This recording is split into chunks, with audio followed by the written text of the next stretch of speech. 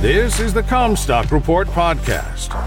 We are strong advocates for the American family farm and your top source for the agriculture markets. And now, here's your host, Mackenzie Johnston. Welcome to the Comstock Report podcast. Today we are going to be talking all things crop insurance with Rod Peterson. He is the managing partner of AgriVantage LLC, which is the insurance branch of Comstock Investments.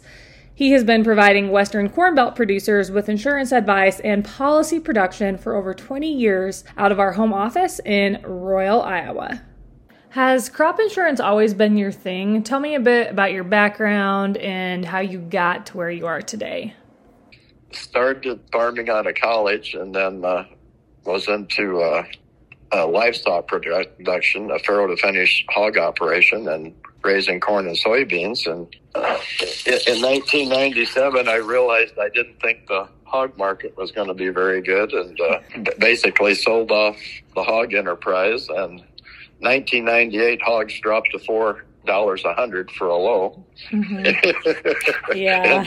I avoided a major loss. So yeah, you did. In the year 2000, I started working for Comstock Investments as a licensed broker. And then 2002, because, and we're helping, clients market and everything, realized that crop insurance is a big part of marketing because you have guaranteed bushels you can forward price. And the crop insurance agent across the street at the bank for numerous years would call me up and want my opinion on crop insurance and what to do. And I realized, maybe I should be selling crop insurance. Yeah, obviously. Maybe there's something to this. So basically, got my license and created an agency from scratch. We have not bought out any agency or anything. Every client we have have gotten on our own, and we presently have clients in 7 states. Can you tell me a basic definition of what federal crop insurance is and how it works exactly? I would phrase it that federal crop insurance is overseen by the Risk Management Agency, which is a division of the USDA. And the premiums are subsidized by the federal government, and the policies are delivered through private insurance agencies. How are crop insurance rates set? So you're talking the premiums, right? Yep, that's correct. Okay, so the premiums are determined by a specific state, county, and crop. And then previous losses or actuarials, they use actuarials just like, auto insurance does with how many accidents in Omaha versus Royal, Iowa. You know what I'm saying? Mm-hmm. And so someone living in Omaha has a different rate on the same vehicle as in Royal, Iowa. So anyway, we have, like I said, it goes by state, county, and crop. Then they use actuarials in that specific county. The producer's actual production history is included. We have what's called a spring price that is determined for like corn and soybeans during the month of February, wherever the futures close. So when December corn and November soybeans, those closes during the month of February determine the spring price. And then there's a volatility factor that comes into play, and they're all part of determining that premium cost. Wow, that sounds awfully complicated. It is exceedingly complicated and takes time. Then we have our deadlines, of course, so we don't know the price until the end of February. Once the month of February is over, we determine the spring price, but then that has to be approved and run calculations and everything by all the underwriters. So, it might be 2 or 3 days into March before we have what you call the official spring price. And then we have till the 15th of March to get that delivered to our clients. But yes, it's a daunting task to manage this federal crop insurance program. All the factors taken in and trying to be fair.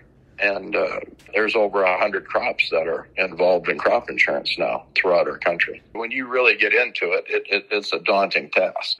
What are some of the causes of loss crop insurance covers? It's basically you would phrase it as all natural causes.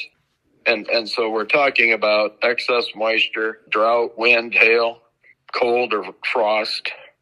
Then also like unavoidable damage from insects or disease.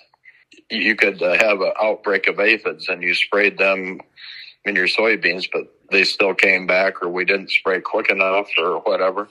And needs to be noted that fire is excluded except for lightning and volcanoes, because fire can be man-made. So a person's, the bearing in your corn head goes bad and gets hot, starts a fire in your cornfield. Well, that's not a natural cause. Also at great risk, somebody driving down the highway and tosses out a cigarette on a hot, dry, windy day. A lot of the underwriters do offer what you call a standalone fire policy, which is quite cheap, like for 25 cents a hundred. You can put $1,000 worth of fire. Just that's all you're protecting is against fire. Okay. And $2.50 you could cover your crop for $1,000. So when a producer does have a crop loss, how is it paid out and how quickly is it paid out? Is it paid out right after the crop loss or the end of the season? How does that work? It depends. With the federal crop, it's not paid out until the end of the season, because that's usually based on production. So we don't know our production until we harvest, right? Right. Basically, in our area, the two most popular policies are YP and RP. But YP, if your yield drops below your guaranteed yield, you would collect. And then with RP, that also includes a price. If in the fall the price is way lower than the spring price, then you could collect on a revenue claim, even though you had a great crop yield-wise. Crop hail insurance, that is just what it sounds like. It just covers a loss from hail. So hail insurance is not subsidized through the federal government. So crop insurance is called a private product. And then, yes, the only time you would ever collect on a hail insurance policy is if you got hail. Now, the federal crop also covers hail, but it has to take your yield below your guarantee in order to collect. So the highest you can take up to 85% of your 10-year average, called actual production history. So let's say we're talking just YP, but all we're doing is guaranteeing yield. That if you take 85%, there's still 15% of your production that isn't covered, right? Well, if it hails, you have to drop at least 15% yield in order to collect. Well, hail will pay you. You can take a no deductible hail policy and you'll start collecting at 1% damage. So you can insure the upper end of your crop with a hail. Okay. And, it depends on the area. Hail rates are exactly like determining rates for the federal crop. It's based by, state, county, and crop, and based on actuarials. So in our area, our hail insurance cost per 100 is 2 to 3 times higher than maybe parts of Illinois. It's just based on there's what you call locations, or certainly where hail is more predominant. What is the 2020 rule for crop insurance? That has to do with prevent, plant, and replant. So you take your federal crop insurance policy and we go out and plant our soybeans. We have a big rain and we have some acres that drowned out, right? They need replanted. And it's still, early in the year where it pays to replant. Well, this states that you have to have 20 acres or 20% of that unit in order to qualify for a replant, meaning it's like a deductible on your car insurance. That we're not going to just pay you for 1 acre. It's not worth the hassle. Okay. And then also it applies to what's called prevent plants. The example is in the event that we get so much moisture and stay so wet that we go beyond the last plant date, and now it doesn't look feasible to go out and plant corn in June, right? You will get paid 55% of your revenue guarantee and not the plant, because you cannot plant anything in a timely fashion. So, and that 2020 rule applies to that. So it's basically applied to prevent, plant, and replant. Can you talk about revenue protection versus yield protection? Yes, and that is quite simple. Yield protection, or the YP, all we're ensuring is yield. It has nothing to do with price. So an individual producer, let's say he has 200 bushel guarantee, and he can take whatever percent he wants from 50 to 85%. That would provide his guarantee, right? Yep. And then this year, the spring price for corn is $5.91. So if, in fact, he had guaranteed 160 bushel and he only grew 150, he would get paid 10 bushel times that spring price of $5.91. And it doesn't make a bit of difference what the price would be in the fall. So he has just yield protection, no revenue or price protection. When you get to the RP, it functions the same as far as your yield and dropping below. But in the event that the price was $1 higher in the fall, so say we're at $6.91 this fall instead of $5.91, now it takes more bushels to achieve that guarantee, right? Yep. So therefore, let's say that you wanted to forward price your 160 bushel that were guaranteed, and you only grew your 150, you're 10 short, you get paid the same. But in the event the price is higher and you forward priced it and you didn't grow that many bushel, you would have to make up that difference at the elevator. So the RP gives you the higher fall price. What's the difference between enhanced coverage options and supplemental coverage options? They basically operate the same. They're both area-based, meaning they're based off county yield and price. The SCO, you can get up, it takes you up to 86%. So if you were taking an 85% policy, you'd only gain 1%. If you were taking a 75% policy, it would give you an additional 11% coverage. SCO was created initially for, like, say, people in the Dakotas where they have low yields and the premium costs are to the point of being unaffordable for an 85%. They could supplement their coverage by taking a 75% and add the SCO, and that normally is at a cheaper rate than if they took 85 on their own because of their poor 10-year average. So it does take you up to the 86% level. Well, now we go to the enhanced coverage option basically that's what it is, enhanced. That will take you from 86 up to 95 if you choose that. You can do 86 to 90 or 86 to 95. It's your choice. And what you're trying to do is cover the upper end of your production, right? Uh-huh. But both are based on area, meaning county. Okay. So we have to wait till all the National Agricultural Statistics Service provides the yields for each county. And that doesn't happen until spring, and then they determine if there's a loss. So with the SCO and ECO, you wouldn't be getting a payment until the next June time frame, maybe July. What is the difference between enterprise units and optional units? So let's say we'll just be talking corn. And you have corn in 5 different sections, okay? You can add those 5 sections, put them all together in one unit, and that's called an enterprise unit. Okay. And if you do that, the premium will be cheaper than an optional unit.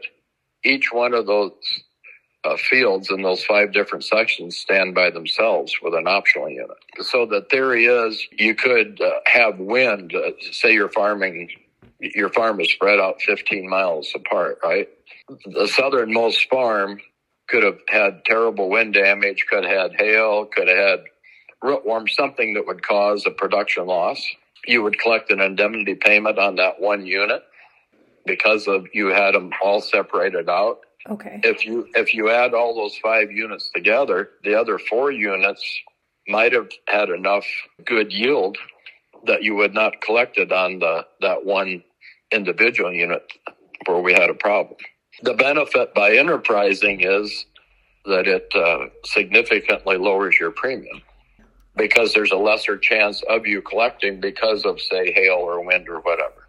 And also, over the years, so we have all this policing, you might say, that every year a certain percent of our clients gets a random audit, and here has to come an auditor or adjuster out and go through to make sure you can prove all the yields that you turned in, right? Yeah.